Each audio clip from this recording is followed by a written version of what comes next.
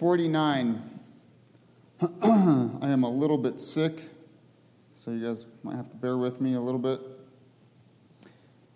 It says, "Hear this, all peoples. Give ear, all inhabitants of the world, both low and high, rich and poor together. My mouth shall speak wisdom, and the meditation of my heart shall give understanding.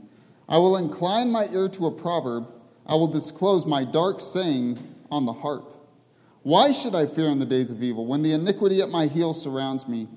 Those who trust in their wealth and boast in the multitude of their riches, none of them can by any means redeem his brother, nor give to God a ransom for him. For the redemption of their soul is costly, and it shall cease forever, that he should continue to live eternally and not see the pit. For he sees wise men die, likewise the fool and the senseless person perish, and leave their wealth to others. Their inner thought is that their houses will last forever, their dwelling places to all generations. They call their lands after their own names. Nevertheless, man, though in honor, does not remain. He is like the beasts that perish. This is the way of those who are foolish, and of their posterity who approve their sayings. Like sheep they are laid in the grave. Death shall feed on them. The upright shall have dominion over them in the morning, and their beauty shall be consumed in the grave. Far from their dwelling, but God will redeem my soul from the power of the grave, for he shall receive me. Do not be afraid when one becomes rich, when the glory of his house is increased. For when he dies, he shall carry nothing away. His glory shall not descend after him. Though while he lives, he blesses himself. For men will praise you when you do well for yourself. He shall go to the generation of his fathers. They shall never see light. A man who is in honor yet does not understand is like the beasts that perish." So, I didn't read the heading to this. It says, "To the chief musician, a psalm of the sons of Korah." So, first off, this is the last psalm that's titled by the sons of Korah until we get to Psalm 84. So we will not see that next time. Next time it's going to be the Psalm of Asaph. We'll get into that and find out who he is when we get there. But it says, "Hear this, all peoples. Give ear, all inhabitants of the world, both low and high, rich and poor together." The word for world here is chaled in Hebrew. And it means all the world. And it doesn't just mean all the world. It means every age. So there is a kind of rule in what's called hermeneutics, the art and science of biblical interpretation or interpreting especially ancient documents. And that is, this was not written to you, but for you, speaking of the Bible. It's not written to you, but it's written for you. It's for us, right? It's written for our learning. It says in Romans 15:4, it says, "For whatever things were written before were written for our learning, that we, through the patience and comfort of the Scriptures, might have hope." So they're written for our learning. But were the Psalms written to us? No, they were written to a specific people at a specific place and in a specific time. Right? When we read the letters of Paul, we don't think, well, he's writing to the church in America. Even though it's for the church in America. Right? God has made it for us.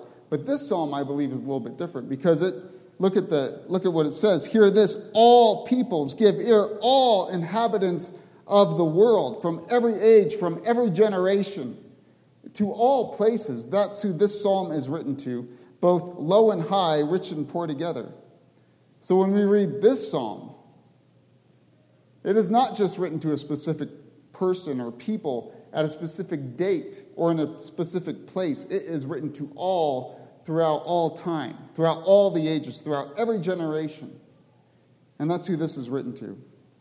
So let's be careful to listen to it.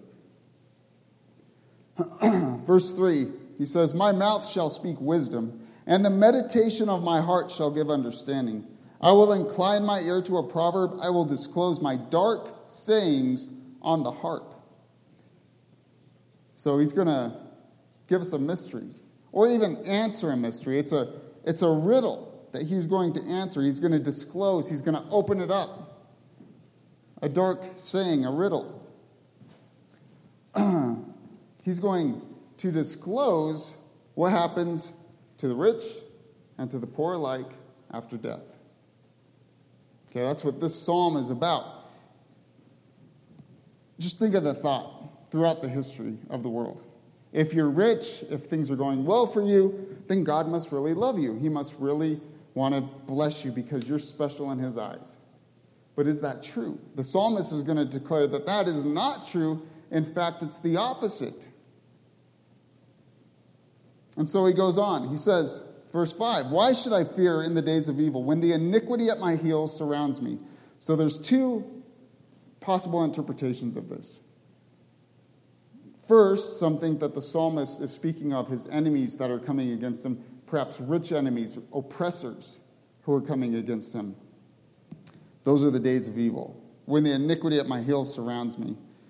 Others, and I, after reading this and going through it in almost every single translation under the sun, and looking at the Hebrew the best that I could, have come up with a little bit different one, and many other commentators as well, so I'm not alone on this. They believe that what he's speaking of is the days of evil when he's going to die. Why should I fear the days of evil? Those days, my last days on the earth. Why should I fear those days?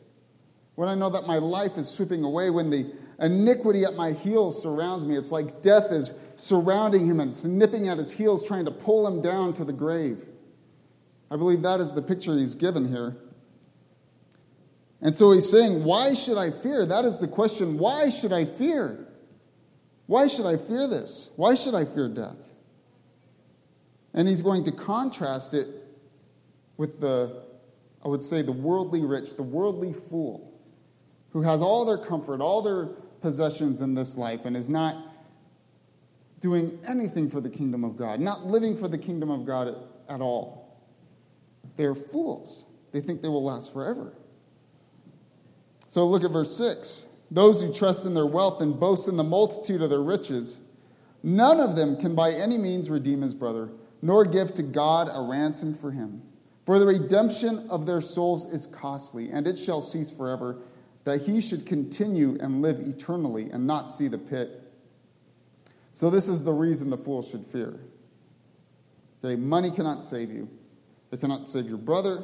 It cannot save any of your loved ones. It can do absolutely nothing for you when death is at your door. And why is that? Because the redemption of a soul is costly. Just pause and think of that for a minute. The redemption of a soul is costly. There is only one price that could be paid for a soul. Right? There is no amount of money, no amount of riches, nothing that is on this earth can atone or redeem for a soul. For a person's soul, which is precious, it's costly. Right? God made it. He made man in his image. Therefore, we have worth. The human soul has worth beyond what we could possibly imagine. But it's also costly because man sins against God. And that requires a payment to be brought forth. Right? And there's no money on earth that can pay that. Just think about it. When absolute perfection is offended, what could possibly pay for that? What could make up for that? What could make up for the fact that absolute perfection, absolute holiness has been offended by us, by people on this earth? I mean, what would you pay? What would you say, okay, here, God, this will make up for it. This will redeem me. There is no price that we could pay. None. Think about it. Only a life of infinite value, only an infinite sacrifice could possibly redeem a soul. And we see that through Jesus Christ. I mean, you guys already know where I'm going with this. You know where the text is going. It's telling us that there's nothing that we can do to redeem ourselves. Only Jesus can redeem us. He is the only one who has the value and the infinite holiness, the perfection to pay for us. God had to do it. There was nothing that we could do, nothing on earth that could save us. There is no amount of money on earth that can pay the ransom price of a soul. No amount of money at all. So all they have here cannot help them in eternity. Cannot help them in eternity. And then it says, so let me read that again. Starting in verse 5, why should I fear in the days of evil, when the iniquity at my heel surrounds me? Those who trust in their wealth and boast in the multitude of their riches, none of them can by any means redeem his brother, nor give to God a ransom for him. For the redemption of their souls is costly, and it shall cease forever. Now, you got to wonder what will cease forever. Okay? If you have a different translation, it may interpret it for you. I do not take those interpretations as being right, though, because I think they're really guessing on what it is. And it says, and it shall cease forever. The NIV interprets it much like the ESV and many other translations do. No payment is ever enough. So they say the it is the payment. Or could the it be the soul? The souls of those who die. They shall cease forever. It could be either one. His death is eternal. He will never cease paying his debt to his judge. I mean, just think about it. Once somebody dies in their sins, once their soul has been cast into hell forever, it's forever. They will never cease paying it. It will cease forever. That soul will. And so will the hope of ever paying it off.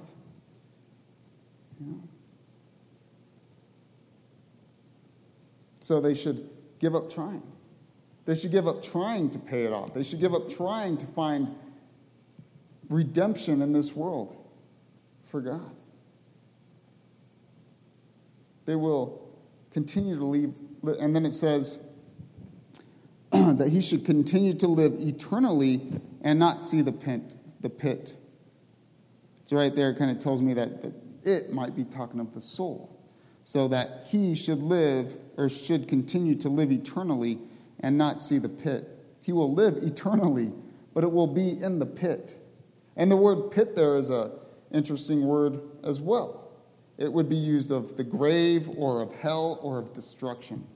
In ancient Hebrew, which are done in pictographs, if you've ever seen ancient Hebrew, it's kind of like hieroglyphics, and each letter represents is a picture.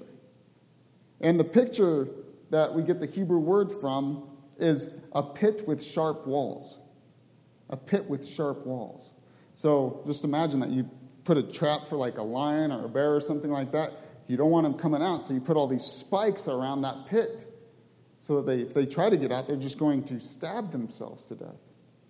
And that's what it is like for those who will be in that pit. They will find no way out. If they try to make their way out, they will only harm themselves even more. Right? And now the psalmist will point out how foolish men are who live for this world. Verse 10, for he sees wise men die, likewise the fool and the senseless person perish, and leave their wealth to others. So all die, the wise, the fool, and the senseless. I like the King James Version. It says brutish. The brutish man, the one who's like an animal walking around. The only thing they can think of is feeding themselves, feeding their flesh, procreating, and making themselves comfortable. That is the brutish man. It's like a cow just constantly trying to feed himself. And death is no discerner of persons, right? The wise, the fool, and the brutish, they will all die. They will all perish. None of them is going to be left over, right?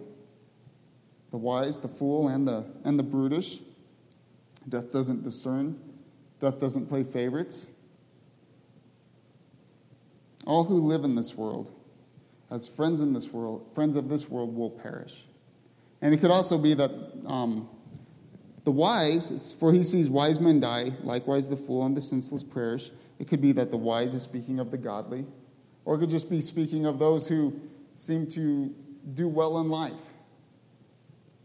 The ones who seem to do everything right, but yet they do not discern the kingdom of God at all. And so they perish as well.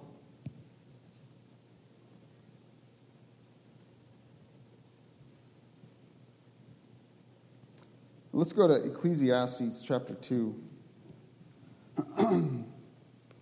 Ecclesiastes chapter 2.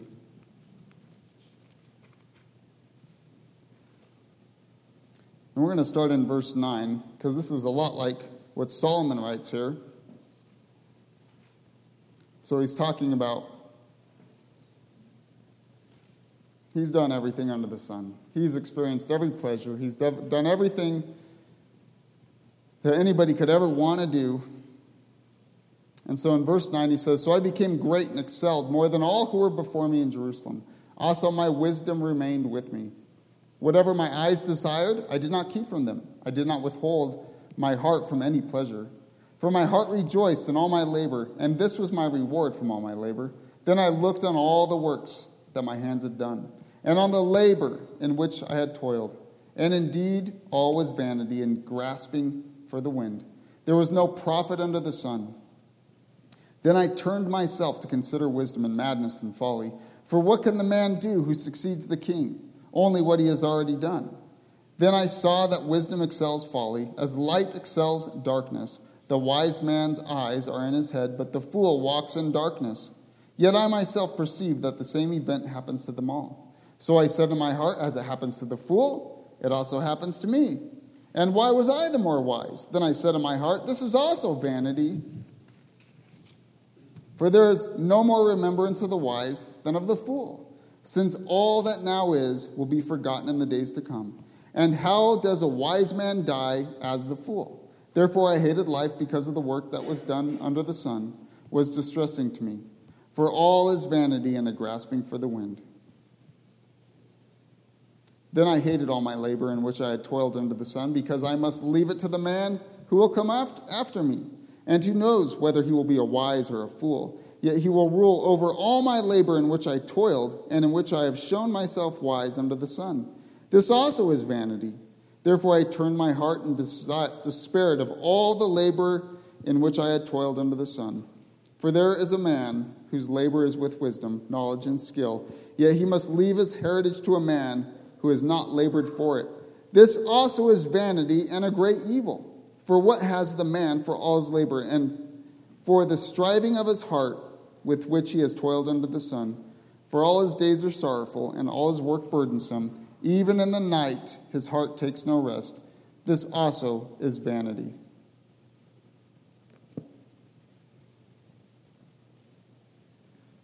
So look at that. For he sees wise men die, likewise the fool and the senseless person perish, and leave their wealth to others. Isn't that what Solomon just got saying? That he's going to strive his whole life. He's going to put his heart towards this, his hands. He's going to put all his strength into it. And what's going to happen? He's going to perish, and it's going to go to somebody else. And who's to tell whether that person will be a wise man or a fool? Many times the next generation or the generation after that will be foolish. They didn't have to work for it. Therefore, they take it for granted. We have a saying at work. It's always ringing through my head anymore. It's up on our wall. It says, "Hard times create strong men. Strong men create good times. Good times create weak men. Weak men create hard times." And that's what's going to happen. We strive and we strive and we strive, and possibly so that our children could have more than we have, but it turns them into fools because now life is easy for them. And they don't have to strive. They don't have to think. They don't have to experience hardship. And so they become fools. And eventually, in a generation or two, they will be weak, and they will lose everything that you worked for. That is what he is saying. That is what the psalmist is declaring to the rich. It's not going to last forever. Eventually, it's going to be destroyed, and eventually somebody's going to lose it all. All this hard work that you've done is going to be gone. It's going to be nothing. They try to have a legacy that will endure. They call their lands after their own names, it says. They call their lands. I skipped a part. Their inner thought is that their houses will last forever. This is verse 11. Their dwelling places to all generations. They call their lands after their own names. No, I didn't skip that. I read it. I think the cold's getting to my head. So they call their lands after their own names. It's the thought of having a legacy. I really like Chuck Smith because he was always saying, I heard it in different sermons, don't ever name anything after me, he would say. And he never named anything after himself. The Chuck Smith Library, the Chuck Smith Ministries, you never hear that. It was always Calvary Chapel. It was always about Jesus. It was never about a man. And that's what we need to be about. Just think about it. What's going to last? And all our striving and all of our trying to gather comfort and rest for ourselves and for our kids, what's actually going to last? Only what's done for Christ, right? I like C.T. Studd's poem. He says, "Only one life, it will soon be past. Only what's done for Christ will last." That goes along with Matthew 10:42. Because what do we think? We think, well, if we really want it to last, it's got to be big. It must be a massive undertaking that we must put our hands to for our work to last, for us to have an eternal reward for it. That's kind of the thought of our minds, right? Matthew 10:42 says this, "And whoever gives one of these little ones only a cup of cold water in the name of a disciple, assuredly I say to you, he shall by no means lose his reward." Just give a cup of water. In the name of being a disciple, in the name of Jesus Christ, you're saying, I'm acting like my master, and you're giving that person a cup of cold water because they need it, they will by no means lose their reward. Many times I believe it's the little thing. It's not the huge things. It's the things that nobody sees, nobody's aware of. Nobody's going to pat you on the back for. That's going to last for all of eternity. But you could do things that people will pat you on the back for, that you would be famous for, and it will mean nothing in eternity. But you could give somebody a glass of cold water in the name of Jesus, and you will by no means lose your reward. But here's the foolishness of storing up for self and finding comfort in it. Let's go to Luke chapter 12.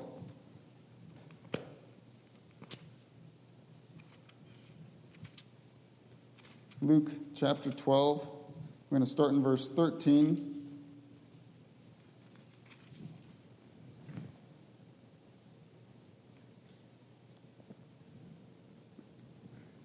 Verse 13, it says, "Then one from the crowd said to him, 'Teacher, tell my brother to divide the inheritance with me.'"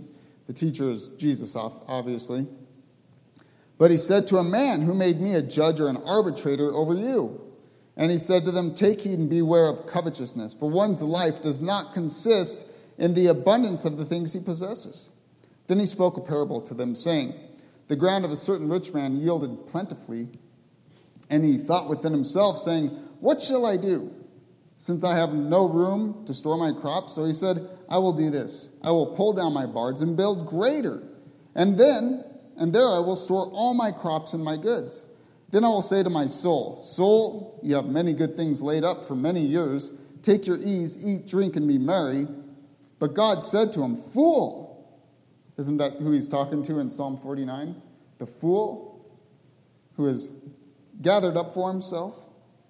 He says, "Fool, this night your soul will be required of you. Then whose will those things be which you have provided? So is he who lays up treasure for himself and is not rich towards God." What an awesome illustration of what we're reading here. The rich man just stores up for himself, thinking, "Oh, my kids will get it, and then they'll be comfortable and everything else." And God says, "You fool. You fool. All of this is going to perish. Your life is going to perish, and nothing will remain of this. But if you were to be rich towards God, then what would you have? You'd have eternal rewards. You'd be building a kingdom in heaven." So look at verse 12 now. in the psalm. It says, nevertheless, man, though in honor does not remain, he is like the beasts that perish. So even though he's in honor, even though everybody pats him on the back and claps for him and cheers for him and says how great he is, nevertheless, man, though in honor does not remain, he is like beasts that perish. He's no better than a beast. You know, at work I'm picking up dead rabbits all the time because we have rabbits everywhere. And I pick them up, and there's worms in there, and there's maggots, and it stinks. The moment you pull it off the ground, you're like, oh, you want to gag. Or little mice, which aren't as bad. You know, I don't do it with my hands. I do it with a long stick, okay? And that person's no better than that. No better than the animal that we see on the highway that's been ran over by a car. No better. In verse 13, he says, this is the way of those who are foolish, and their posterity will approve their sayings. Or who approve their sayings. This is the way of those who are foolish. They gather up just to die. And also for their posterity, their children, and their children's children. It's all bleak, and it's nothing without Jesus Christ. That is what our lives are without Christ. Without God, they're bleak, they're meaningless, they're hopeless. But with Christ, we have such a future. And look at verse 14. Like the sheep, they are laid in the grave. Death shall feed on them. The upright shall have dominion over them in the morning, and their beauty shall be consumed in the grave, far from their dwelling. So here we have a picture of death. Like sheep, they're laid in the grave, and literally, death shall pasture them, or shepherd them. Death shall be the one that feeds them. Or, as the New King James says, death shall feed on them. You know, just like sheep that once grazed the field and then they're laid in the grave and they decompose and there's nothing left, so will they be. Daisha, who's the guy who came out of the king's palace and he saw the pretty girls and he said, you know, you're not going to be so pretty when you die because worms are going to be eating you. John Knox. John Knox walked out of the king's palace, saw these two pretty girls sitting by a fountain or something like that, and said, you're not going to be so pretty when the worms are devouring your flesh. That's a good way to evangelize. I want everybody to try it. But it's true. It's true. You know, our bodies are going to decompose. Death is going to feed on them. And it's going to be done for all those who put their hope in this world. But then we're given a wonderful prophecy in this too. It says, the upright shall have dominion over them in the morning. 1 Corinthians 6:2, do you not know that the saints will judge the world?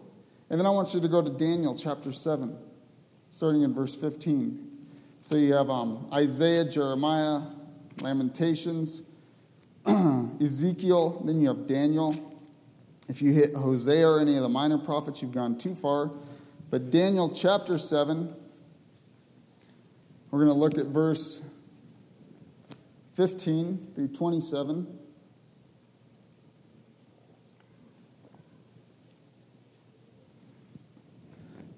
So Daniel's had some visions. He's seen the kingdom and the army of the Antichrist coming against the saints.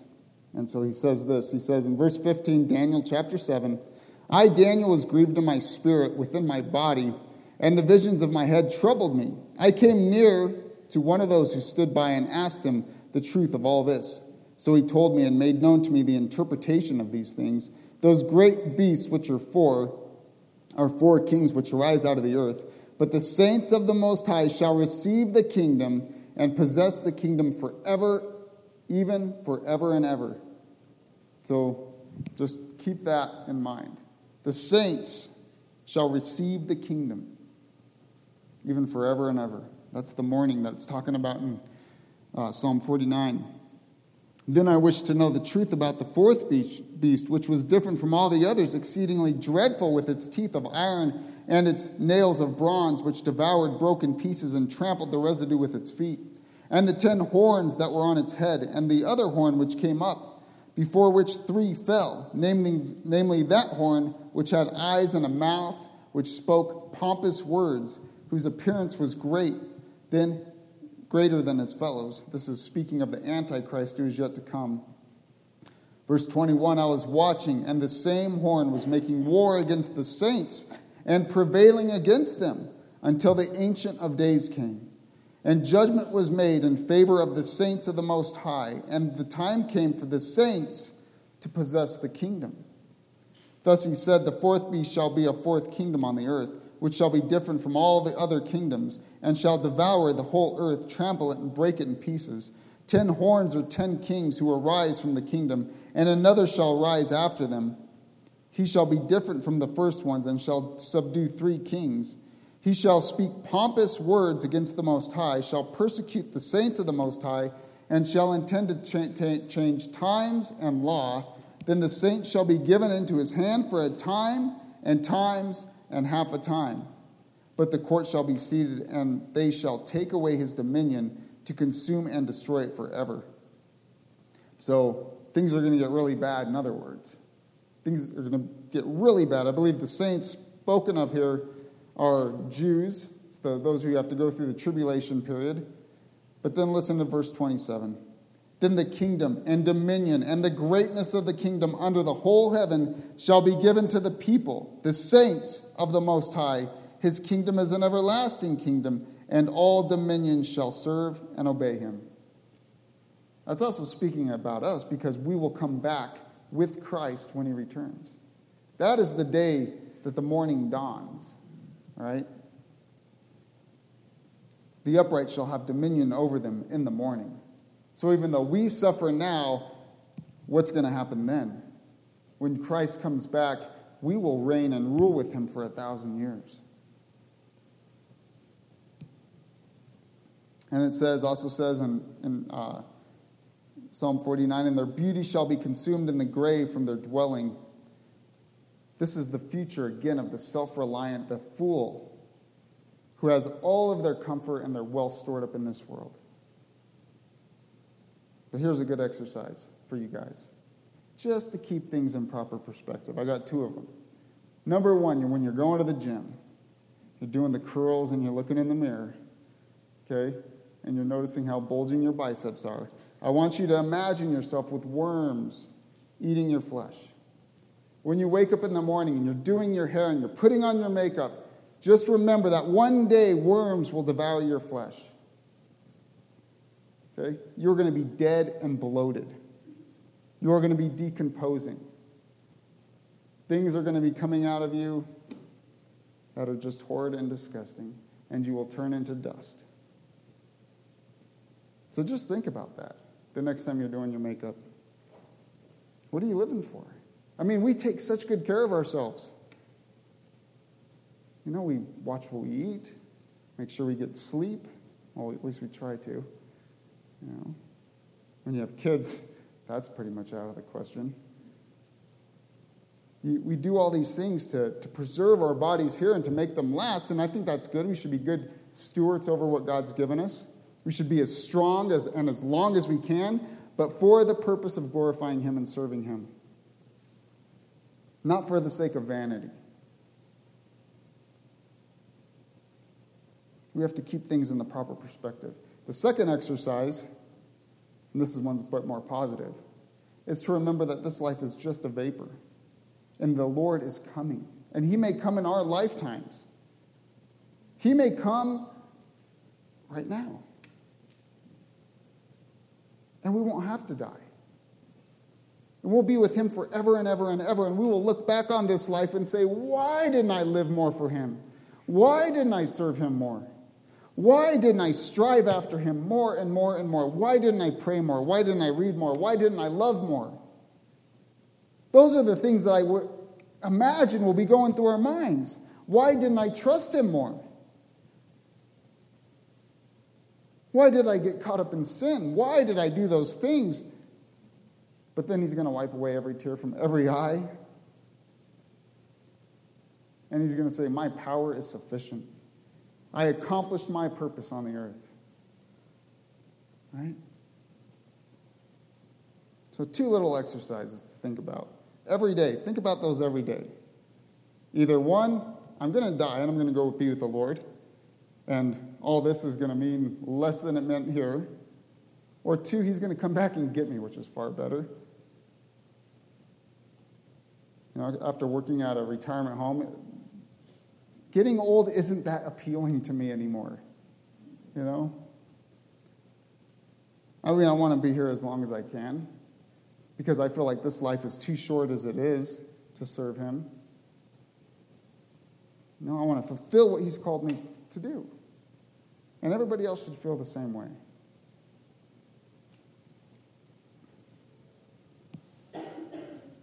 Look at verse 15. And here's where it gets good for us. But God will redeem my soul from the power of the grave, for he shall receive me. So this is the contrast between the foolish, worldly person and the saint, the upright one. The foolish, rich person, they're going to die. Death's going to feed on them. They're going to be destroyed. But for the upright, for the saint, for those who have been redeemed and bought by the blood of Jesus Christ, but God will redeem my soul from the power of the grave, for he shall receive me. Can you say this with confidence? Literally, in Hebrew, it's not but God, it's surely God. It's expressing deep confidence in God. Surely God will redeem my soul from the power of the grave. There is no doubt in my mind. That's what's going to happen to me. Surely he will redeem me from the power of the grave, for he shall receive me. Just think of it. God does not leave your soul, saints, trapped in your rotting body when you die. He does not leave you there. There's no such thing as soul sleep, like many like to say. God will redeem my soul from the power of the grave. He shall receive me. And I love the word receive me. It's not just accept me. It's not just like I'm coming to him and he's like, okay, come on. No, it means that he reaches down and takes us from the grave and receives us to himself. It's almost like he raptures us from the grave, our very souls. He takes us. He yanks us up. He snatches us out of the grave. The best way I could think of it is, have you ever seen your child fall down when they're little and you just hear that cry and it's heartbreaking and you just go out to him and you want to just grab him up as fast as you can. That's the closest thing I can think of. You just snatch your child up and they fall over and bonk their head, or they get hurt, or they get scared. You just grab them, reach up and snag them, and you pull them as close as you can to yourself and you hold them tight. That is what God is going to do with us. So the moment we die, we're not looking forward to rotting. We're looking forward to being snatched up to him, taken up, received to him, pulled up out of the grave, our very souls. That is our future. That is why the psalmist said, why should I fear in the days of evil when the iniquity at my heels surround me? Why should I fear? Because this is what I'm going to get. Surely God will redeem my soul from the power of the grave, for he shall receive me. And also, do you guys, every one of you knows you have a soul. Your soul is the true you.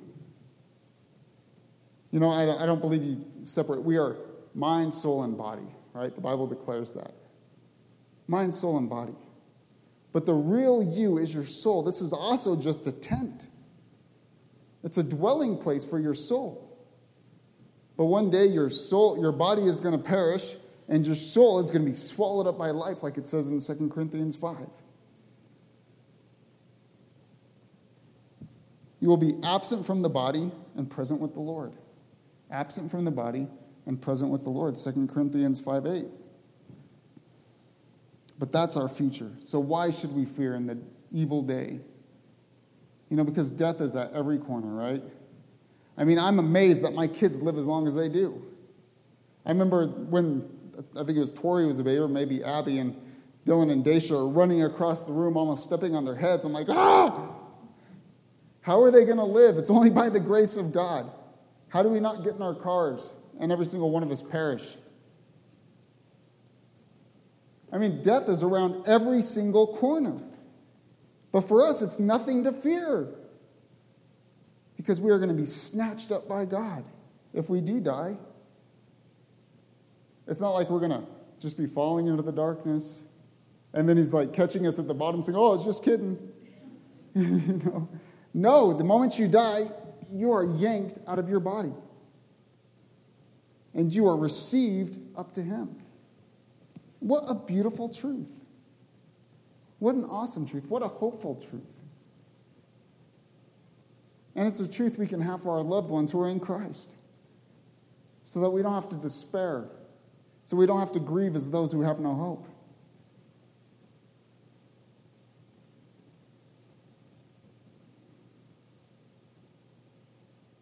And look at verse 16.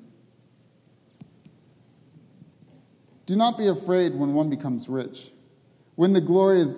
And, as I'm reading this, I'm like, couldn't you just keep going on what the believer gets? But he didn't, because he wants to drive home the point. Do not be afraid when one becomes rich, when the glory of his house is increased. For when he dies, he shall carry nothing away. His glory shall not descend after him. Though while he lives, he blesses himself. For men will praise you when you do well for yourself. So look at that. We're not to be afraid when one becomes rich. And it's speaking of a rich oppressor. Okay, when the wicked become rich, when they become powerful, we're not to be afraid. When a wicked person takes over the White House, we are not to be afraid. When wicked people take over our country, we are not to be afraid. Right? When the glory of his house is increased. For when he dies, he shall carry nothing away. His glory shall descend or shall not descend after him. He's not going to take anything with him. He's going to go to the dust. He's going to go to Sheol, the place of the dead. Though while he lives, he blesses himself. He's going to look really good. He's going to look very powerful. He's going to look strong. And men are going to praise him. And men will praise anybody if you do well for yourself. And then they'll talk about you behind your back. He shall go to the generation of his fathers. They shall never see light. What a bleak future the unbeliever has. A man who is in honor yet does not understand is like the beasts that perish. He keeps driving that one home too, doesn't he? The one who is in honor, who is rich and does well in this world, and yet does not understand the kingdom of God, does not understand true wealth and true goodness and true comfort and true rest that's in Christ alone, is like the beasts that perish. It's like the beasts that perish. Now I wanted to read one more scripture, and it's in Luke chapter 16, so go ahead and go there, because this really illustrates the truth of what we're reading. Luke chapter 16. Now, a lot of people have said this is a parable. I do not believe it is a parable, because in parables you never see names of people. Here we see names. It's a story that the Lord knew of in his infinite knowledge. It says, there was a rich man. This verse 19, chapter 16 of Luke. There was a rich man, a certain rich man, who was clothed in purple and fine linen and fared sumptuously every day. Purple was the clothing of the rich or the noble. So he's very well off. And he fared sumptuously every day, that he has all the clothes, all the comforts, all the food that he could ever want. But there was a certain beggar named Lazarus, full of sores, who was laid at his gate, desiring to be fed with the crumbs which fell from the rich man's table. Moreover, the dogs came and licked his sores. So it was that the beggar died and was carried by the angels to Abraham's bosom. The rich man also died and was buried. And being in torments in Hades, he lifted up his eyes and saw Abraham afar off and Lazarus in his bosom. Then he cried and said, Father Abraham, have mercy on me, and send Lazarus that he may dip the tip of his finger in water and cool my tongue, for I am tormented in this flame." But Abraham said, "Son, remember that in your lifetime you received your good things, and likewise Lazarus evil things. But now he is comforted, and you are tormented. And besides all this, between us and you, there is a great gulf fixed, so that those who want to pass from here to you cannot, nor can those from there pass to us." Then he said, "I beg you, therefore, Father, that you would send him to my father's house. For I have 5 brothers, that he may testify to them, lest they also come to this place of torment." Abraham said to him, "They have Moses and the prophets. Let them hear them." Then he said, "No, Father Abraham, but if one goes to them from the dead, they will repent." But he said to him, "If they do not hear Moses and the prophets, neither will they be persuaded though one rise from the dead." That is the future of the poor who puts their faith in Jesus, and the rich who does not. All they could possibly want is just one. I mean, just think how desperate he is just to want Lazarus' finger dipped in some cool water to come down and calm his tongue from the burning flame. It would be there and gone, but just one moment of relief is all he can hope for, but that hope will never be met. What a sad story. What a tremendously sad story. Shouldn't this cause us to pray more for people? For our loved ones who don't know the Lord? For our country, for our world? Rather than just holding people in contempt? I mean, look what their future is. It's bleak, it's morbid, it's hopeless. And yet we have such a great future. We have nothing to lose here. We have only gain ahead of us. We have only hope ahead of us. And they have all their gain here and no hope ahead of them. Let me ask you, how much do you pray for the lost? And how much does your heart go out to them?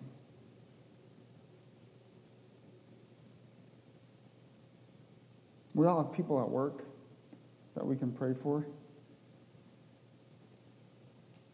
My brother's like, "Yeah, there's a lot of people at work I can pray for."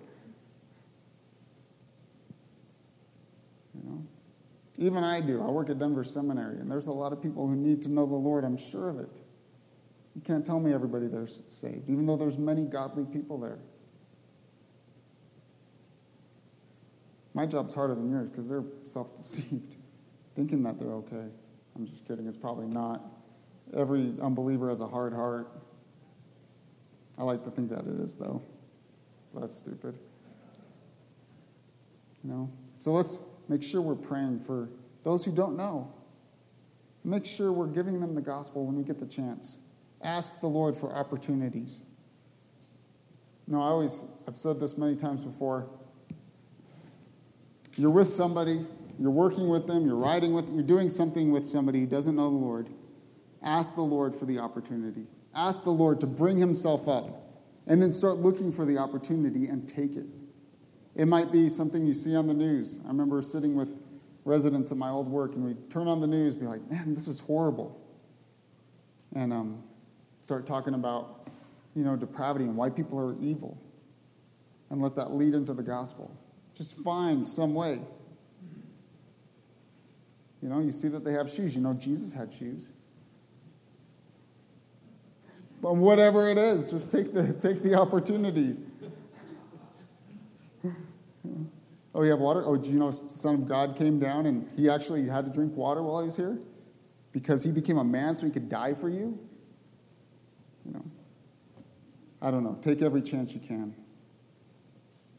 Pray constantly. Pray in the moment. Amen? And let's not live for this world. Let's live for the inheritance that we are promised as saints of the Most High.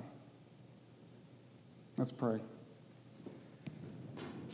Father, we thank you so much for the inheritance that we have in you. You say that we will inherit all things.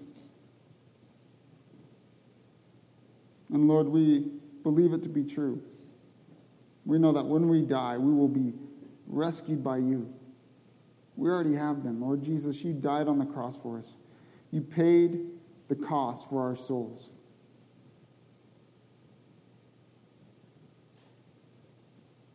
Lord, it makes me wonder what people are living for who don't know you. What purpose do they have? Maybe it is just to build a legacy or to give what they have to their children. And you say that those are your enemies. They're not thinking about you. Lord, help us to be your hands, your feet, your mouth to people. You have given us your word.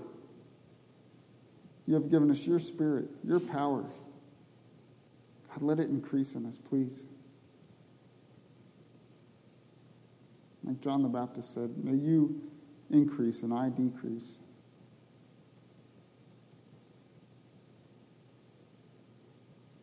Lord, do a wonderful work.